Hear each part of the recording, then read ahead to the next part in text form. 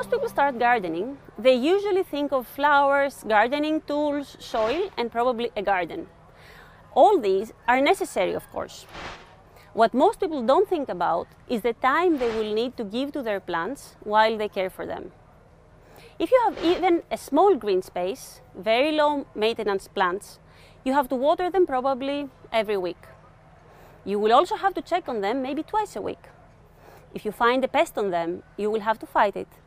You will also have to get some plant food to offer every 2 months.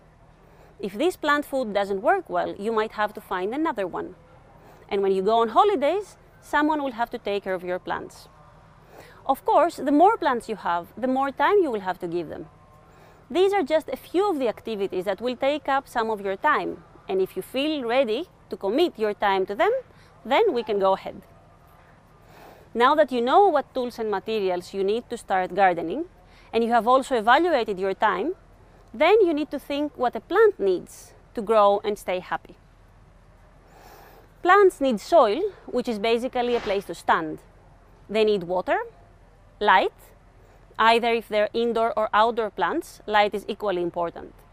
They also need air, which is necessary for the oxygen, but also the air temperature plays a significant role, and they finally need food.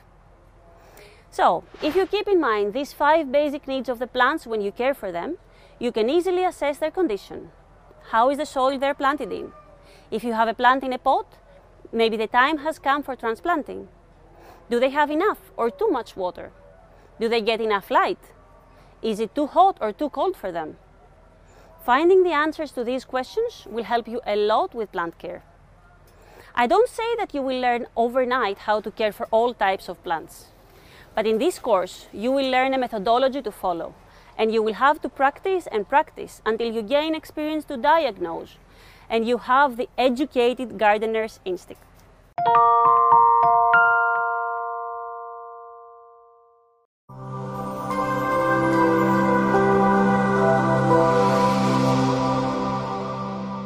If you're a complete beginner in gardening, you would like to avoid disappointments, and also you wouldn't want to be wasting your money on plants that you don't know how to care for, and they might die. For this reason, I highly recommend to start with plants that are easy to care for. If you start gardening anytime between September and December, you can add some color to your outdoor space with colorful seasonals such as Petunia, Gazania, Antirrhinum, and Vinca. If you start later in the season and it's already January, then go for Vinca and Tagetes or Marigold. You must have seen most of these plants all around Qatar and in most of the Gulf countries. And if you have seen them also, pictures of gardens in the Gulf on social media that have those plants, now you know that you're able to get the same, as these are the easiest plants for beginners. If you're not so much into flowers and you would like to start with vegetables, then cucumbers and salads are your best bet. I wouldn't recommend starting with tomatoes. The tomato plants might actually grow, but their life cycle is long, more than 3 to 4 months. And you won't necessarily get tomatoes out of them if the care isn't right. Cucumbers and salads are a simple, quick and cheap option. And if anything goes wrong, you can replace them again easily within the same season. I know that most people don't think about replacing their plants when they start caring for them. But it is a learning process and it might happen. So in our first year of gardening, we can try to at least minimize the losses. Another good option for beginners are the aromatic plants. Apart from basil, that has many varieties and some of them live and some others don't live during the summer, all the other aromatic plants, such as rosemary, thyme, oregano, live all year round. They like the local climate and survive well with little care and little water. If you have an indoor space, some very safe options to start with are Zamioculcas, any type of succulent, Sansevieria and Anthurium. These are all hard to kill plants, and if you need an indoor plant, get one of these and you won't be disappointed.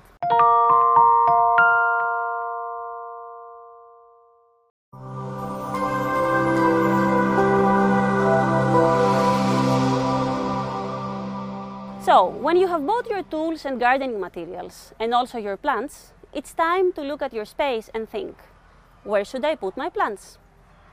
If you have an indoor space, from the needs that we discussed before, you need to pay special attention to the water, the light, and the air temperature. To water indoor plants, you will most probably use tap water, and the tap water in the Gulf is of good quality for the plants, as it's desalinated and doesn't contain many salts. You can always go for bottled water, but in my opinion, it is an expensive and time-consuming solution, and it isn't necessarily worth the effort.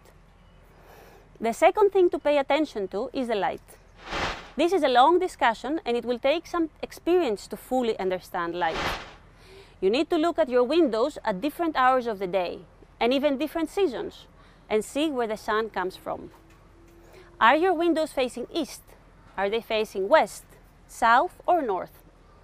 This will determine the amount of light that your plants get, and usually south-facing windows work best all year round.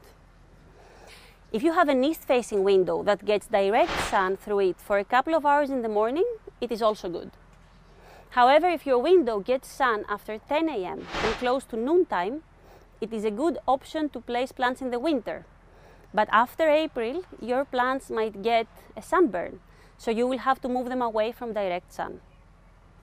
If this is the case for your windows, you can either place the plants right on the window side, where they will get indirect sunlight, or, if you don't have this option, let them get the sun through a curtain or a shade. However, I have seen houses with south-facing windows where the sun goes through the window nearly all day in the winter, because the sun is usually lower in the winter, so it goes through. But when the summer comes, because the sun is more vertical, the sun rays don't go through the window, so it remains a great location for the plants. You won't get sunburns. The other thing you need to look at in regards to light is the obstructions you might have outside your windows. If you live in an area with high buildings close to each other, then maybe your windows don't bring in enough light. It is also very common in the Gulf for the traditional or older buildings to have small windows to prevent the extreme heat from coming in. In these cases, you can get plants that have low light needs or use specialized artificial lights, like the ones sold from Amazon internationally, or Desert Card, or any other local website. So, according to the conclusion of the light evaluation in your space, if your house is bright or not, you can decide where to place the plants you bought or what plants to buy next. Last thing to check in an indoor space is the AC current. Like humans, most plants don't like being placed under an AC current, and they will show signs of discomfort if you put them there. If you look at this Monstera, it got this yellow leaf when I started using the AC, as she was right under the draft. And it took me a couple of days to realize that this was what had disturbed her, since I hadn't changed anything else in her routine. Here is a list of plants classified according to their light requirements. Some plants survive at very low light conditions, like Zamia and Sansevieria, while other plants need brighter indirect light, like Anthurium and Spathiphyllum. The direct light plants are the ones that will survive getting direct sun on them even in the Gulf conditions, like Aloe Vera, Succulents and Sansevieria. All of these, Aloe Vera, Sansevieria and Succulents, might get a little sunburn from the hot summer sun that might not look so pretty, but they will cope. You might notice that Sansevieria belongs to both low and direct light plants, and it's not a mistake. It is a very strong plant and doesn't really mind how much light you offer to it. When it comes to outdoor spaces, if you're in a balcony, of course the light plays a role, but also the wind and the access to water. There are plants like tomatoes or gardenias that don't like being exposed to the wind. So if you have a very windy balcony, you should select your plants carefully and place there strong plants like Sansevieria, Agave, Aloe Vera, Wedelia, Mint. If you're in a garden, apart from light, wind and water, the other thing you should look at is the soil. The soil in this part of the world is not of the best quality. Since we're in the desert, it can be very sandy or rocky or clay, and usually not a great mix of these types and doesn't contain much organic matter, which improves its structure. These two pictures were taken at the same field. One part has really good soil, easy to cultivate and great for the plants. The other part of the same field is super rocky, and it had to be drilled in order to plant some date palm trees there and not much else. For most of the gardens in the Gulf, when they are first made, a landscaping company would bring new soil and do the basic soil preparation. Still, if you are a beginner, it is recommended to do a basic soil test and consult a specialist before you spend a lot of money on plants for your garden. Another option, if the soil in your garden is of bad quality, is to make some raised beds or plant in containers.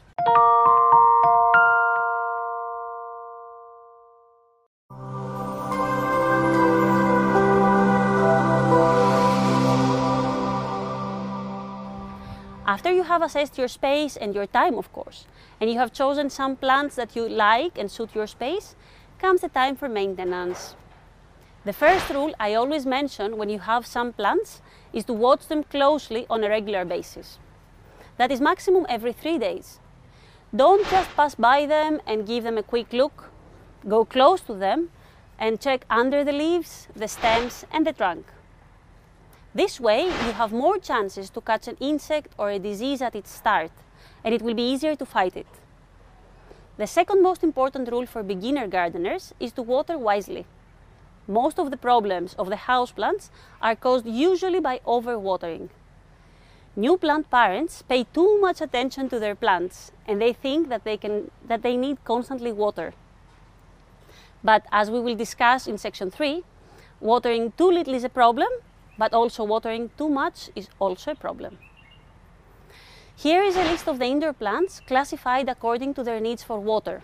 You will find this list also in your notes. When I say low water needs, I mean plants that might need watering every 10 or even 15 days. Basically, you will have to wait until at least half of the pot is dry before you water again. How will you know if the half of the pot is dry? One way is by lifting it if it's a small pot, but the safest way is by sticking your finger in it. In the end, if you are not sure, most of these plants will do better if you let the soil dry more than if you keep it wet all the time.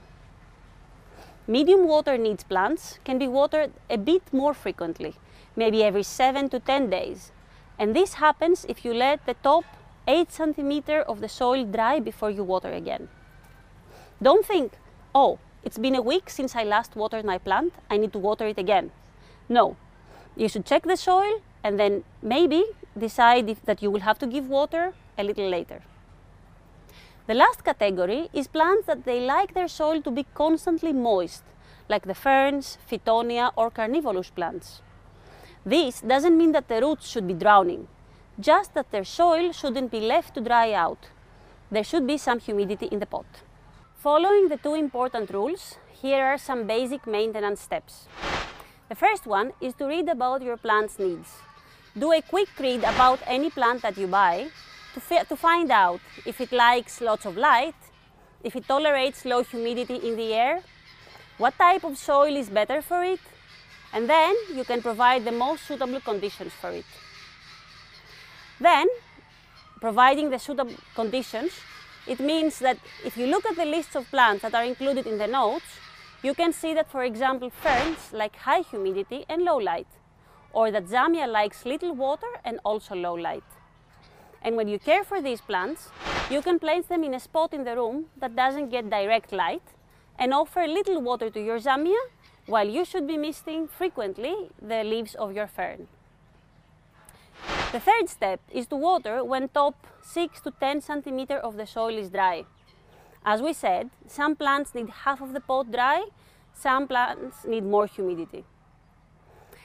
Another crucial step is to give a balanced fertilizer or compost every 6 to 8 weeks.